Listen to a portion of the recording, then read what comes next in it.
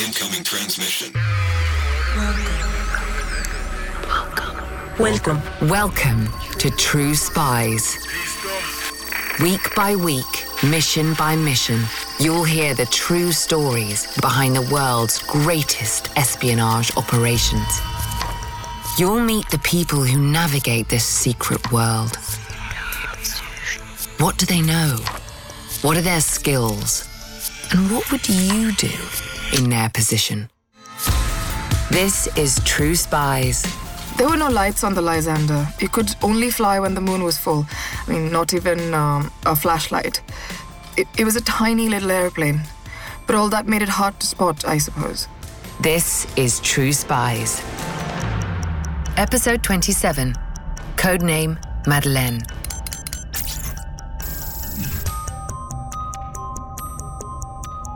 The moon was huge over France that night in June 1943. Miles below, the River Loire flashed silver on its winding course through the countryside. I remember thinking that it was just, heavenly. The pilot was a man called Reimels, I remember.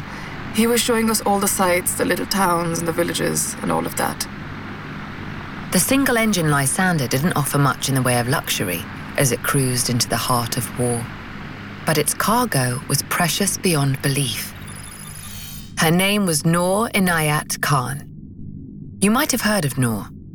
For 4 months in 1943, she passed on crucial intelligence to the British from the heart of Nazi-occupied France.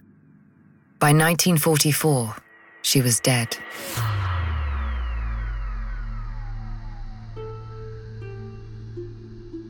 In this episode of True Spies, inspired by declassified documents and a selection of Noor's own writings, we've used an actor to bring her incredible story to life. My brother always said that, because of the way we were raised, we could not be like other children. We looked at life through stained glass windows. Those were his words. It's true. Noor and her siblings weren't like other children. Their father made sure of that. Descended from South Indian royalty, Inayat Rahmet Khan was a musician and spiritual leader. His devotion to the teachings of Sufism shaped his life and the lives of his family. Khan's interpretation of this mystical branch of Islam taught that honor and self-sacrifice were paramount. His daughter was his most faithful student. I have some notes from when my father was traveling. I like to write to remind myself of him, I think. Peace is harmony, peace is beauty. Disharmony is the curse of life. We learned lots of things like that from him, Things like that always stayed with me. After a few years spent in Russia and the UK, the Khans settled in Suresnes, a suburb of Paris, after the First World War. By and large, they lived a life of peaceful study. Noor wrote poems and stories and went on to study child psychology at the Sorbonne. She played the harp and fell in love. Her father died. And then, on the 1st of September 1939, Hitler marched on Poland. A year later, the Germans flooded into France. The French army was in retreat, and thousands of civilians fled in turn. As bombs pounded the capital, Noor and her brother, Vilayat, retreated to a quiet room of their late father's mansion. They had a decision to make. People have an idea about Sufism that it's the same as pacifism. That's not correct. As Sufis, we definitely were against violence. That's true. But we were French too, and we knew what the Nazis were. I remember Vilayat said that right at our door, people were being tortured and killed, and how could we sit and preach morality if we just let it happen? And he was, of course, right. We drew the line at killing, but we had to do something. If Noor and her brother were going to defy the Nazis, they couldn't do it from France. They'd spent time in London as children. As Europe fell, Britain offered them the best chance at a fight. So we had to get out. Vilayat had a car. It was too small, but it had to do. The journey ahead would not be a pleasant one. After the war, the French remembered it as l'Exode, the Exodus. Countless refugees streamed along cratered roads. desperately trying to put distance between their families and the advancing Germans. Noor and her family crammed themselves into Vilayat's sporty MG Roadster and joined the crush. It's difficult to imagine if you weren't there.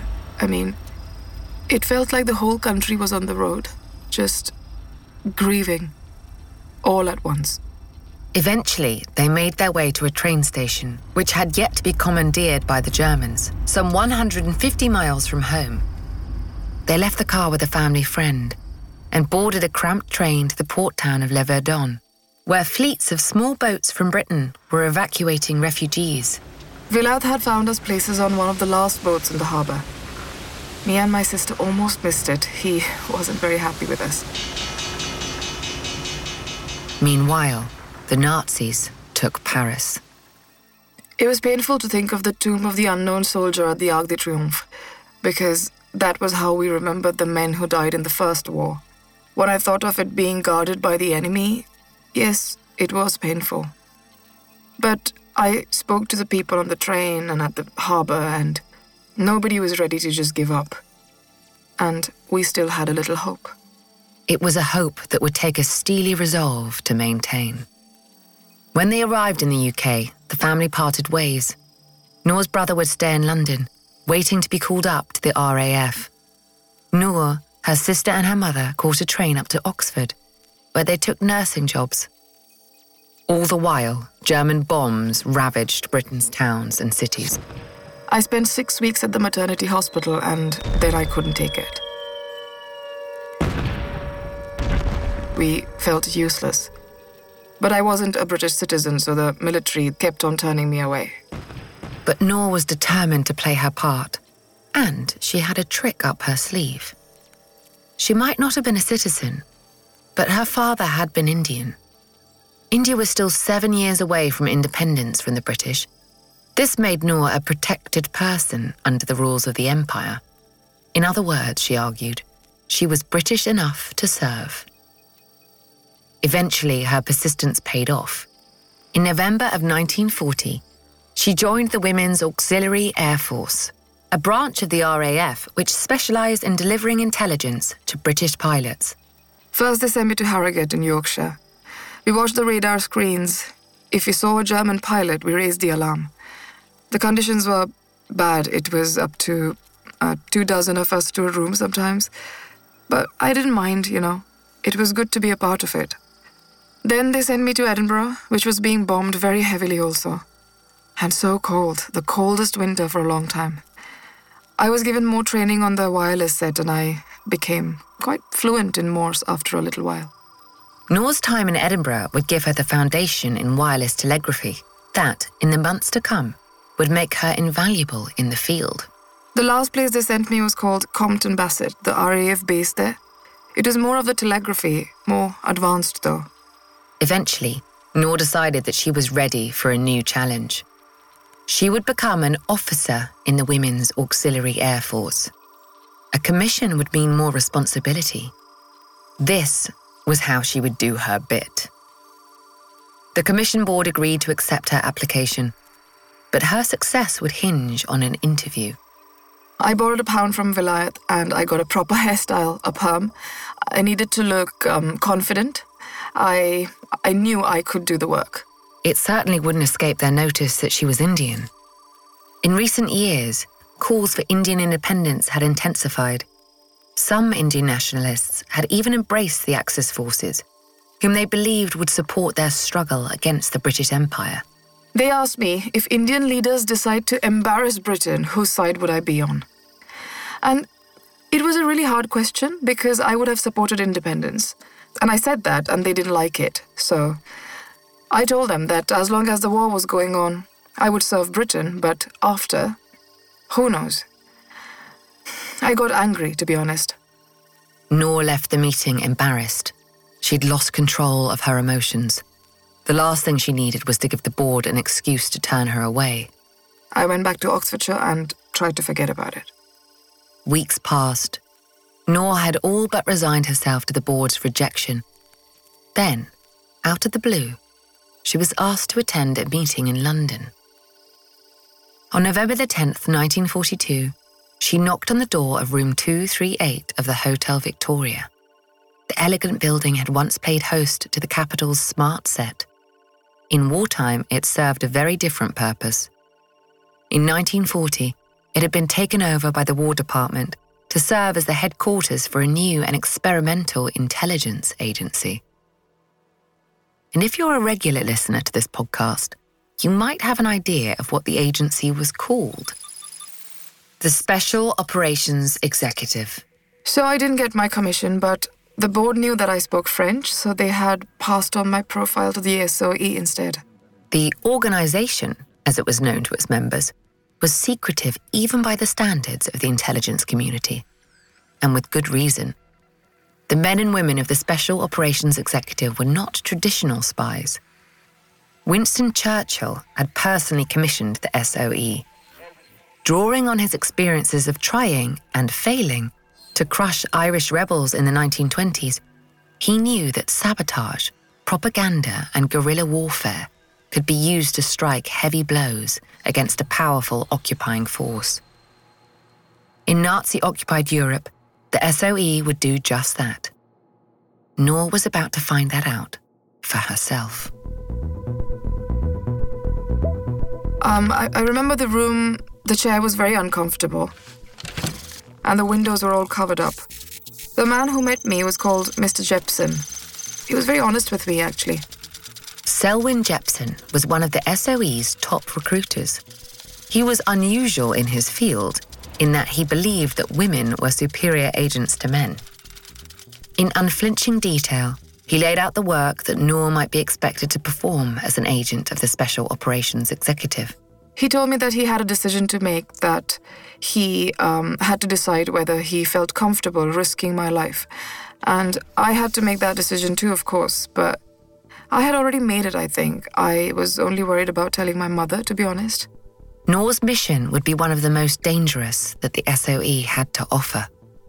Her background and language skills, as well as her experience with Morse code, made her an ideal candidate to operate a wireless radio in occupied France. Those who took the job had an average life expectancy of around 6 weeks. Jepson had made the risks clear enough, but it's doubtful that he told her that. We don't know if Noor would have accepted if he had. Would you? She took some time to think. Noor was very close to her family, and she knew that her mother in particular would be dead against the idea of her sweet, shy daughter returning to the country they'd fled just 2 years before. I wrote to my mother, and she really wanted me to stay where I was, but I felt as though I was wasting time, wasting myself where I was, and so I wrote to Mr. Jepson and I told him that I would accept the position and that it would be a privilege, actually. Family ties felt just petty when winning the war was at stake. Noor's training began in February of 1943. She was part of a class of just 10 potential agents, 6 men and 4 women, who would need to be put through their paces rigorously before they could be deployed. She arrived at Wanborough Manor, a stately home in the picturesque Surrey countryside that was famed for its hunting.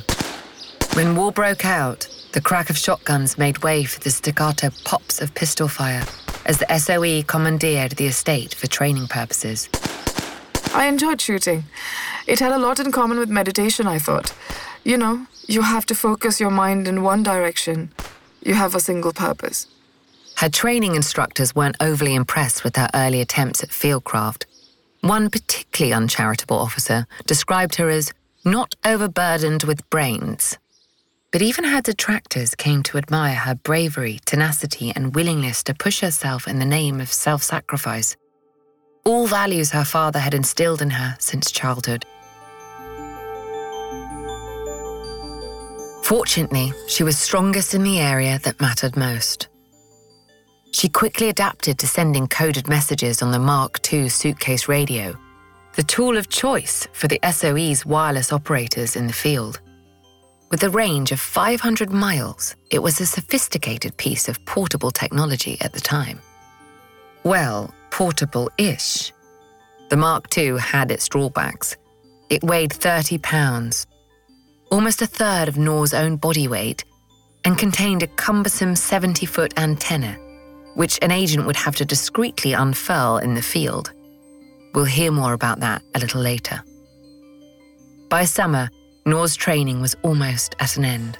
I would say that the last part of the training was probably the most, interesting. They sent us to a facility in the New Forest, which was just beautiful. My mother was very pleased to hear that I was out in nature, but of course I couldn't say why. We learned disguise, dyeing our hair with charcoal, changing the shape of our faces, making invisible ink, all those things. The essentials of spycraft were one thing, but more importantly, the Special Operations Executive needed to know that their agents would be hard to break. With this in mind, they staged interrogations which were designed to mimic the techniques used by the Nazis. They would storm into our quarters and take you at night, screaming in German. It was not a game. They put you in a hard chair and shone lights in your eyes, asking questions. It was really, truly upsetting. But Noor, timid, quiet Noor, didn't give anything away. Yes, she was visibly shaken afterwards, and she almost entirely lost her voice, but she had proven that she would be a tougher nut to crack than her appearance would suggest. As Noor was completing her training, the Special Operations Executive ran into serious problems. For 3 years, they had been terrorizing the Nazis in occupied Europe. Bridges would explode out of nowhere, ships would sink in their ports, and German soldiers were afraid to leave the barracks alone. The success of the SOE's sabotage operations infuriated Berlin, so in 1943, the task of apprehending the British agents was handed over to the deadly Gestapo, Hitler's secret police. Soon, a full crackdown was underway. Wireless operators, the communications backbone of any SOE circuit, were being arrested almost as fast as the British could fly them in. Things were moving very quickly. There was no time for parachute training, so the airplane would have to land in France and let me off there. Noor's training had been grueling, but relatively short. There was a lot that the SOE simply hadn't had time to teach her. If they had, who knows, the story might have had a happier ending. Before she left England, Noor said goodbye to her family, who had gathered in London to see her off. I showed Vilayat, my brother, the L pill I had been given. L stood for lethal, cyanide. It was given in case I was captured. We were all given them anyway. He begged me not to go, said that this was taking things too far. My little sister took me to the underground station and she was crying too. I had to go though. Everything had led up to that night in June 1943. Noor made her way to a quiet airfield nestled in the Sussex countryside. There, she was issued with a pistol, a ration book, and a new identity card. Noor Inayat Khan, daughter of an Indian mystic, became Jean-Marie Renier, a French governess. Everything had to be just so. It was so important. We had haircuts in the French style, we wore French fashion. Even our cigarettes, if we smoked, had to be French. In training, we had spoken mainly French too.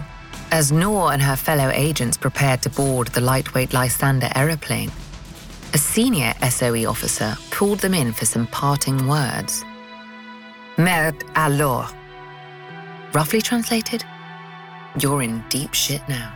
There were no lights on the Lysander. You could only fly when the moon was full.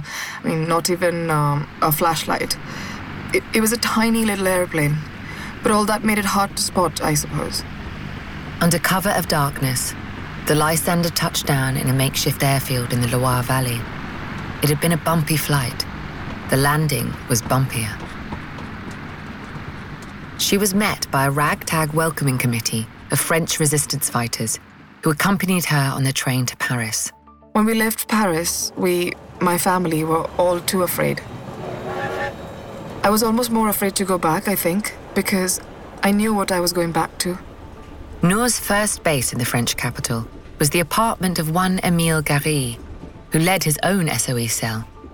He had been in desperate need of a wireless operator. When Noor arrived, he was less than impressed. Who was this terrified girl? But Gary had no time to question London's wisdom in sending her. She needed to be operational as quickly as possible. I hadn't slept in 24 hours. I passed out right there and then in front of Mr. Gary and his wife. After she'd rested, Noor was taken to one of the SOE's other safe houses, an agricultural college just outside Paris. It was the nexus of the most powerful resistance network in northern France, the Prosper Circuit. There, she borrowed a radio. There had been no room to bring one in the tiny Lysander, and sent her first message from behind enemy lines. It said, simply, that she had arrived intact. A few days later, her radio was parachuted into a nearby farm. The radio was fine, luckily. The other suitcase, the one with all my clothes inside, wasn't so lucky. They spent ages and ages trying to pick them all out of a tree for me. In the short time she'd been in France, Noor had done little to dispel Émile Gary's initial doubts about her. Her fellow agents in the Prosper Circuit echoed the criticism she'd faced during her training. She was clumsy, a little forgetful, too naive, too trusting. Nobody doubted that she was determined or that she cared deeply about the cause, but she was, frankly, an amateur. Surely she wouldn't last. One night, I think it was a couple of weeks after I landed, maybe, I was staying with friends near the agricultural college. I called Mr. Gary in Paris. I can't remember why. Anyway, the phone rang and then someone else picked it up. I didn't recognize the voice. Gary and his wife left town for a long weekend. The man who answered the phone at their apartment hadn't shown identification at the concierge's desk. He hadn't needed to. Gestapo. Nobody, including the Garys, ever went back to the compromised apartment again. They found alternative living arrangements. Not that it did any good. The German police had found guns and explosives on the same farm that I collected my radio from, and I don't think it took them that long to realize that the farm and the college were linked, actually. The Germans moved quickly. They raided the college and made a number of high-profile arrests. Soon, the Prosper network was no more. Fortunately, Noor had avoided capture, but only just. I was actually cycling to the college when the Germans were questioning people. As I was getting closer, I just knew that something was wrong. So I turned back. Anyway, too lucky. Less than a month after Noor had landed, she was the only free radio operator in northern France. A few of us managed to hide ourselves away in another apartment. We just couldn't believe what had happened. Paris was so dangerous. The police, Gestapo, SS, SD, they were everywhere. After a few days, I sent a message to London to tell them what happened. What would be your next step? The most powerful network in half of France has just been decimated. And these were the professionals, the people who thought that you weren't quite good enough. Would you take the hint and evacuate? Lay low until someone, anyone, came along to pull you out? They wanted me to come back. I said no. Noor told the SOE that she would stay in Paris for another month at least. She wanted to help revive the organization's fortunes in Paris, if not fully, then at least in part. She may have lacked the technical brilliance of some of the spies we featured in this series, but very few match her for sheer courage. It was time to get to work. I did what I could for the small circuits that were working in Paris, so I would cycle a lot of the time with my radio and collect messages from them that I could telegraph back to London. She was taking an incredible risk. Paris was swarming with Germans. Over the next few months, Noor would be instrumental in rebuilding the Prosper Circuit. She arranged for drops of operatives, money and ammunition, as well as helping to arrange flights out of the country for those who needed to leave in a hurry. Getting agents out of France was almost as important as getting them in. If one was captured and talked, it could start the kind of domino effect that had crippled Prosper in the first place. She carried her heavy suitcase radio with her wherever she went, afraid that if she left it at home, it might be captured in a raid. It was an approach that could easily have backfired, but Noor's life in Paris had become a constant balancing act. Risk versus reward. There were no perfect choices. I remember once I was riding the metro. I kept my head down. I had dyed my hair, changed my makeup, all of that. And I had my suitcase. And then these two men, they were both wearing Wehrmacht uniforms, looked over at me, and they started walking towards me. What have you got in that case, mademoiselle? For two ordinary German soldiers, the idea of catching an enemy agent red-handed must have been the stuff of fantasy. Even more so if it was a radio operator. The resistance couldn't function without communications. A promotion could well be in the offing, maybe even a fat SS paycheck. It was a question well worth asking. I don't like lying. I was taught that it is one of the worst things you can do. You know, in Sufism, truth is the center of everything. But what could I do? So I said, it's a film projector. The carriage was between stations. If either of the soldiers had ever even seen a picture of a film projector, Noor had nowhere to run. The soldiers squinted at the young woman. She was desperately trying to hold herself together, obviously afraid. But that didn't necessarily mean that she was a spy. A Nazi uniform had that effect on people. Still, only one way to find out. So they told me to open the case. The soldiers looked inside. A long moment passed. If the Germans knew that this was a radio transmitter, then they were very good at hiding it. I thought they had no idea, so I took a risk. I said quite harshly, "Well, you can see what it is, can't you?" I showed them the vacuum tubes and I told them that they were all the little bulbs of the projector. The Germans glanced at each other and then back at Noor. Their expressions softened. They apologized. Ich entschuldige mich aufrichtig. And they let her go. I was proud of myself that I had kept my head because, you know, in training I could get flustered easily, lose my words, but I gambled on that soldier's ignorance. It was a good bluff. The incident on the metro was a wake-up call. It wasn't sensible to be as mobile as she was, staying at different safe houses, seeing different people every day. She needed her own place, not least so she could get a good night's sleep. Unfortunately, the lodgings she was given were less than ideal. Well, my apartment was furnished, which was good. The previous tenant had gone to the unoccupied zone. They sold everything to me, but the building was full of SS. The SS, Hitler's shock troops, inspired fear wherever they went. Their reputation for mindless cruelty was unmatched, even among the other Nazi organizations.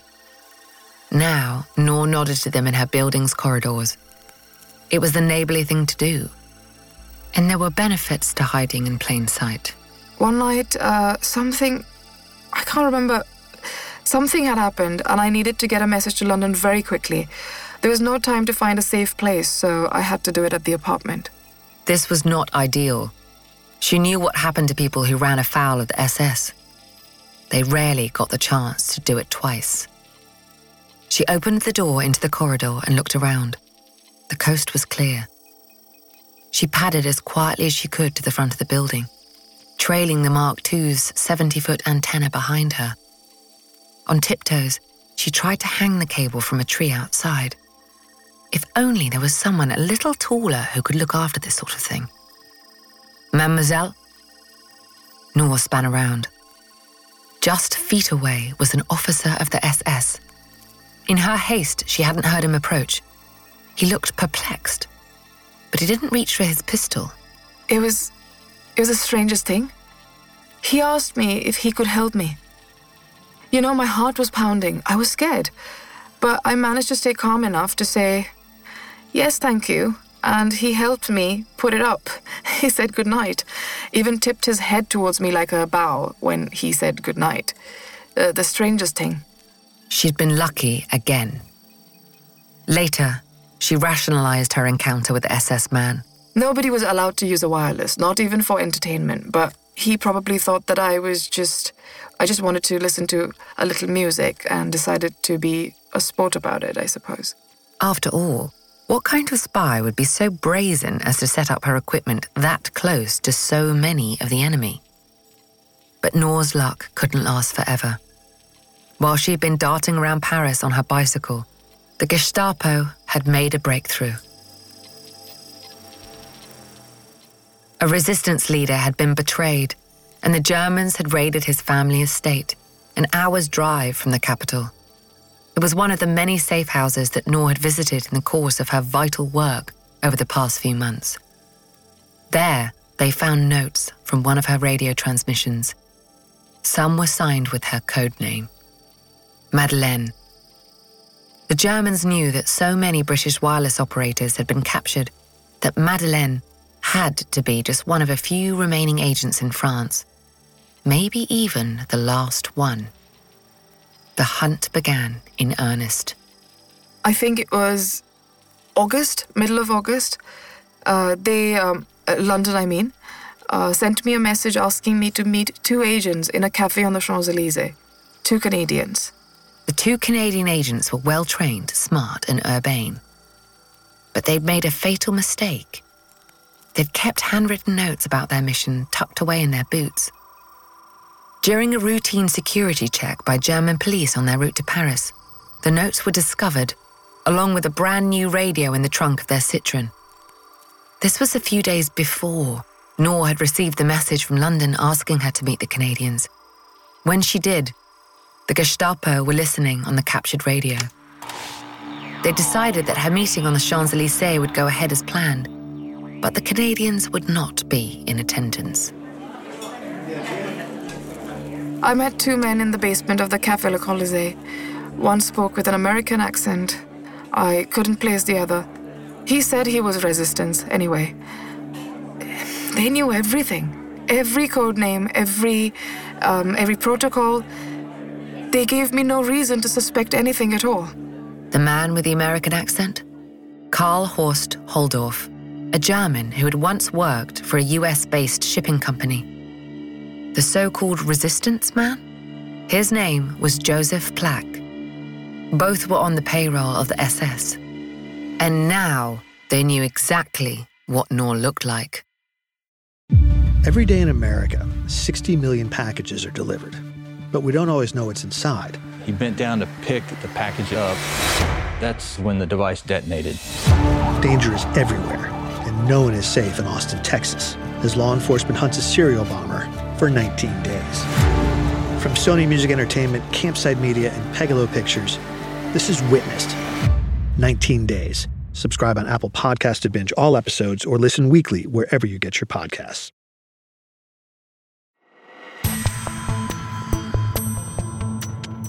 The next day, she met the so-called Canadians again. This time, she sent them to a factory owned by another resistance operative, a prominent industrialist who was in the process of building his own circuit.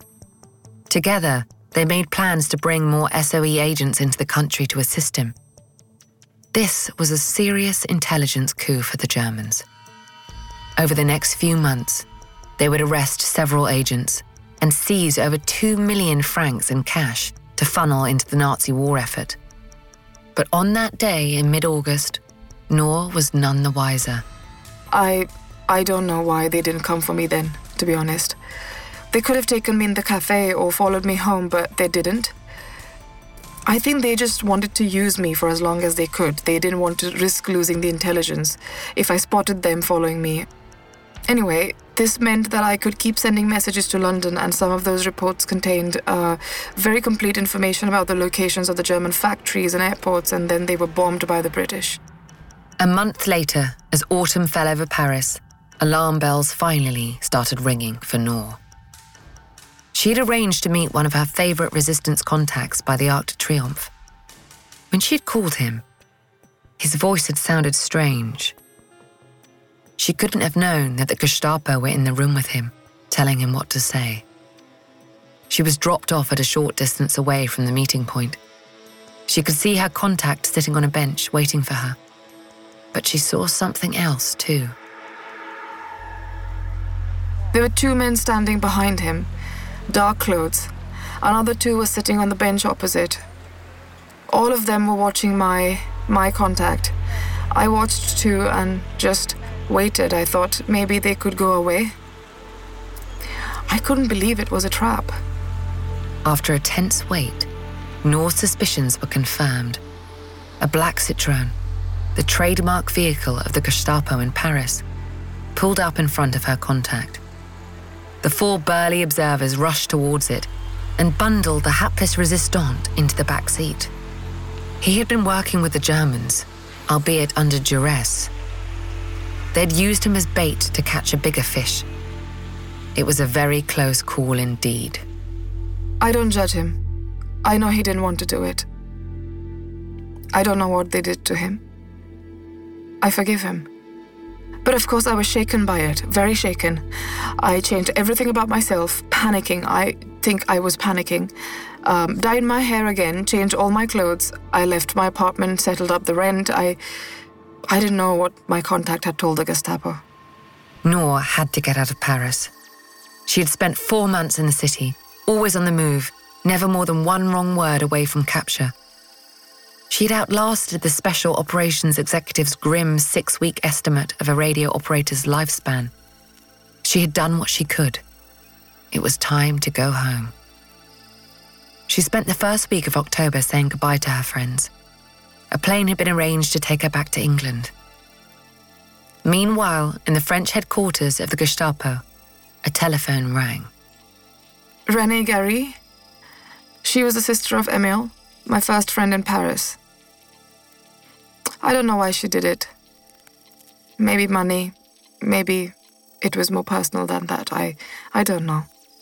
Renée Gary was a peripheral figure in the Parisian resistance movement. Because of her brother, she was always on the edges. She'd even shared a flat with Noor at one point, but she was never actively involved in their activities. Maybe she resented that. Whatever the reason, Renée had just offered the Gestapo Noor's address. In return, she asked for 100,000 francs. Little did she know, she could have asked for 10 times that amount. The Germans paid huge dividends for information that led to the capture of SOE agents. And someone like Noor, who was a key part of the resistance network's communications infrastructure, would have been worth even more. Renée brought the Gestapo to Noor's apartment. She wasn't there, but they saw the radio. That was proof enough. There's a man called Cartaud who used to be resistance, but he had changed sides after the German broke his circuit in 42. They sent him to my apartment to wait for me. After being captured and released by the Nazis, Pierre Cartaud had made it his mission in life to become more German than the Germans. He bought into their ideas with a convert's zealotry and was personally responsible for the capture, torture, and death of several resistance agents. This was the man who waited in Noor's apartment for 6 hours on October the 13th, 1943. This was the man who grabbed her from behind as she walked through the door.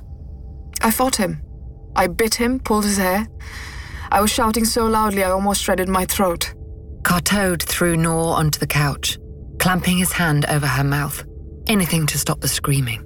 Then she bit him again. And that time I drew blood. I saw his eyes go black, and he pushed me back and pulled out his revolver. I was so angry, but I thought there was a chance that I could still escape. And I couldn't do that if he shot me there and then. Training the gun on Noor's forehead, Cartaud backed away, wincing, toward the phone that sat in the corner of the apartment. Never taking his eyes off the furious woman on the couch, he dialed a number. Moments later, the Gestapo arrived. All I could think was, this would happen at the very last minute. Just a few more days, and I would have been in England with my family. A week later, the Special Operations Executive had heard nothing from Noor. They heard rumors from their other agents that she might have been captured, but nothing concrete. Before she had deployed to France, Noor had asked the SOE not to let her mother know that she was in danger unless they were certain she was dead. So, in late October, they sent her a letter. It read, "We are pleased to tell you that we have received good news of your daughter and that she is very well." They sent more letters like that over the next few months. Following her arrest, Noor was taken to number 84, Avenue Foch, a well-to-do street near the Arc de Triomphe. The building was earmarked specifically for the interrogation of SOE agents. I don't know how long I was there for. Weeks? Months? And they kept prisoners on the top floors. They didn't torture me. It was almost worse than that. The officer who was assigned to interrogate Noor was called Vogt. He took the softly approach with his prisoners, preferring to convince them of the futility of resistance rather than beating them into submission. A broken will gave up its secrets more willingly than a broken body, he found. The first time I tried to escape, I climbed out of the bathroom window on the 5th floor.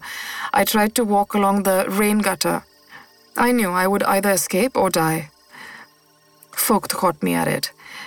I was frozen on the ledge. He reached out his hand. I don't know why I took it. I hated myself for being such a coward. Her escape had failed, but still, she didn't crack. She never even told them her name. Vogt pleaded with her to tell him what she knew.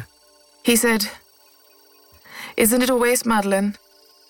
If you had not accepted this terrible mission, you could have done so many interesting, valuable things." I told him that if I had to do it again, I would do it the same way. It was worth it to me. I had served my country, and that was my reward, I said. But Noor hadn't given up hope. There was one other way out of the house on Avenue Foch. Her cell was lit by a skylight, barred, of course. Along with 2 other prisoners, she plotted a midnight scramble to the rooftop above. The bars were held into the ceiling by plaster, no screws, so they couldn't be taken away quietly. It took a few nights chipping away at the ceiling. We covered the holes with the bread we were given to eat. I mixed together some of my makeup, cream and powder, and we painted that over the bread so it would match the rest of the ceiling. I was quite pleased with it. On the night of the escape, Noor and her accomplices pulled themselves gingerly through their respective skylights. For a moment, they allowed themselves a flash of joy, hugging and kissing on the roof. It didn't last. With the worst possible timing, an air raid siren blared. This was bad news. During raids, the Germans checked every cell to make sure that prisoners weren't somehow signaling to the Allied pilots.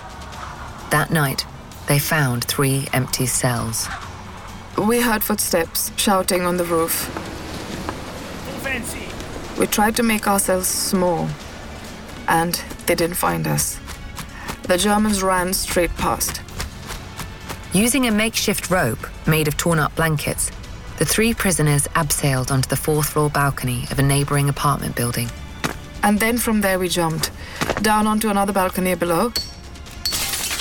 We smashed the glass and went inside. We didn't know if anyone lived there, if it had been taken over by the Germans, anything like that. We were desperate. The trio, moving as quietly as adrenaline would allow, made their way downstairs to street level. They cracked open the front door. The building that we broke into, it was the end of a cul-de-sac. There was nowhere to go. Think about it. This is one of the most heavily guarded streets in Paris. The only way out is at the top of the cul-de-sac. Would you make a break for it? Try and commandeer a weapon? Or would you accept that the odds were stacked against you and surrender? Maybe you'd live to fight another day. The first of Noor's accomplices decided to run. Sticking to the shadows, he made a dash for the end of the street. A shot rang out. The man fell.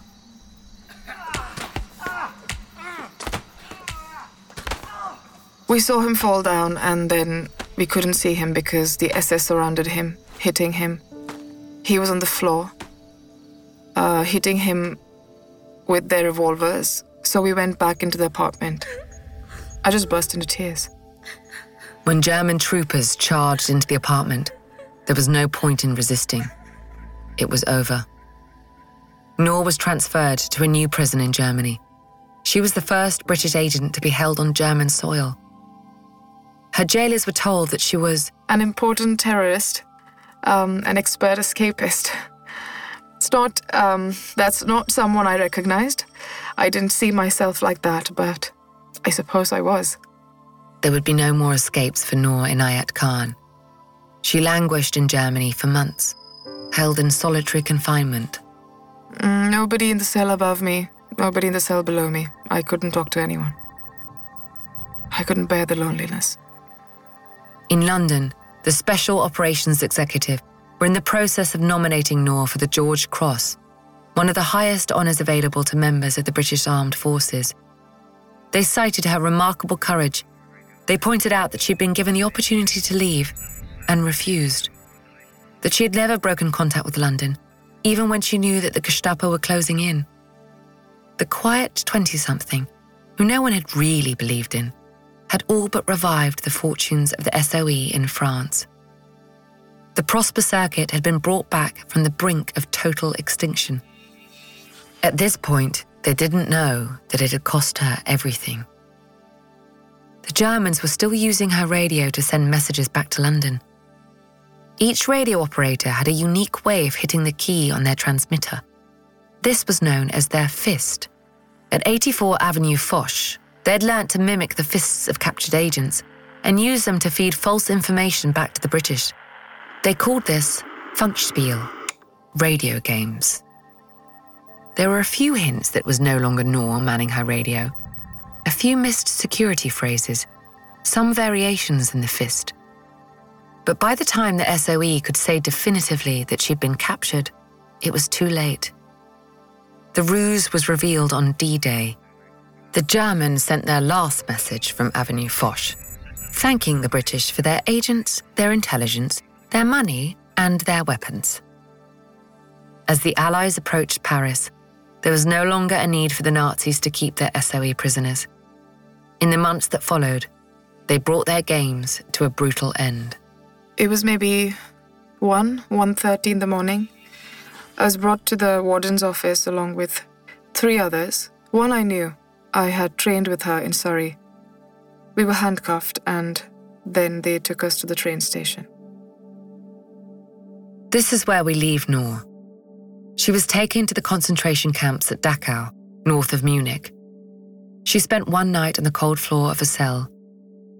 In the morning, she was beaten and led out to a ditch. She was made to kneel. Then she was shot.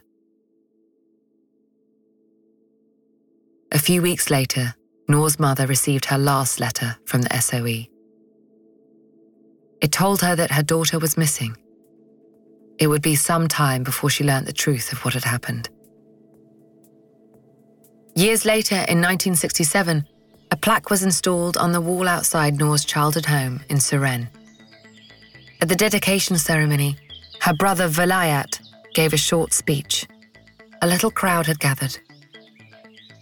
In the middle of her biggest achievements, she was afraid, he said. This is what emboldened those who were afraid that they were lacking courage.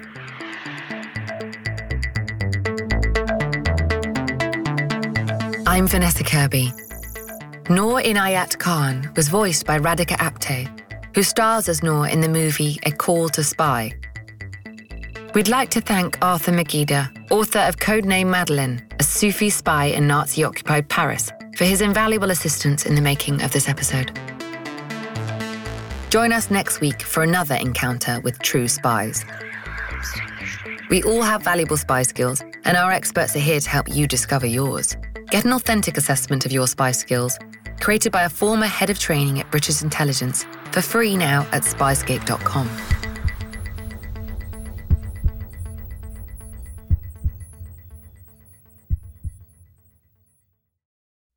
In the 1970s, John Todd burst onto the evangelical scene with a shocking tale. He claimed to be a former witch, involved in a then unheard-of secret organization called the Illuminati, and urged Christians to prepare for a violent world takeover. First of all, the number one weapon in everybody's home should be a 12-gauge pump shotgun. Hear the amazing story of one of the originators of the modern-day conspiracy theory. From Magnificent Noise and Sony Music Entertainment, this is Cover Up, the Conspiracy Tapes.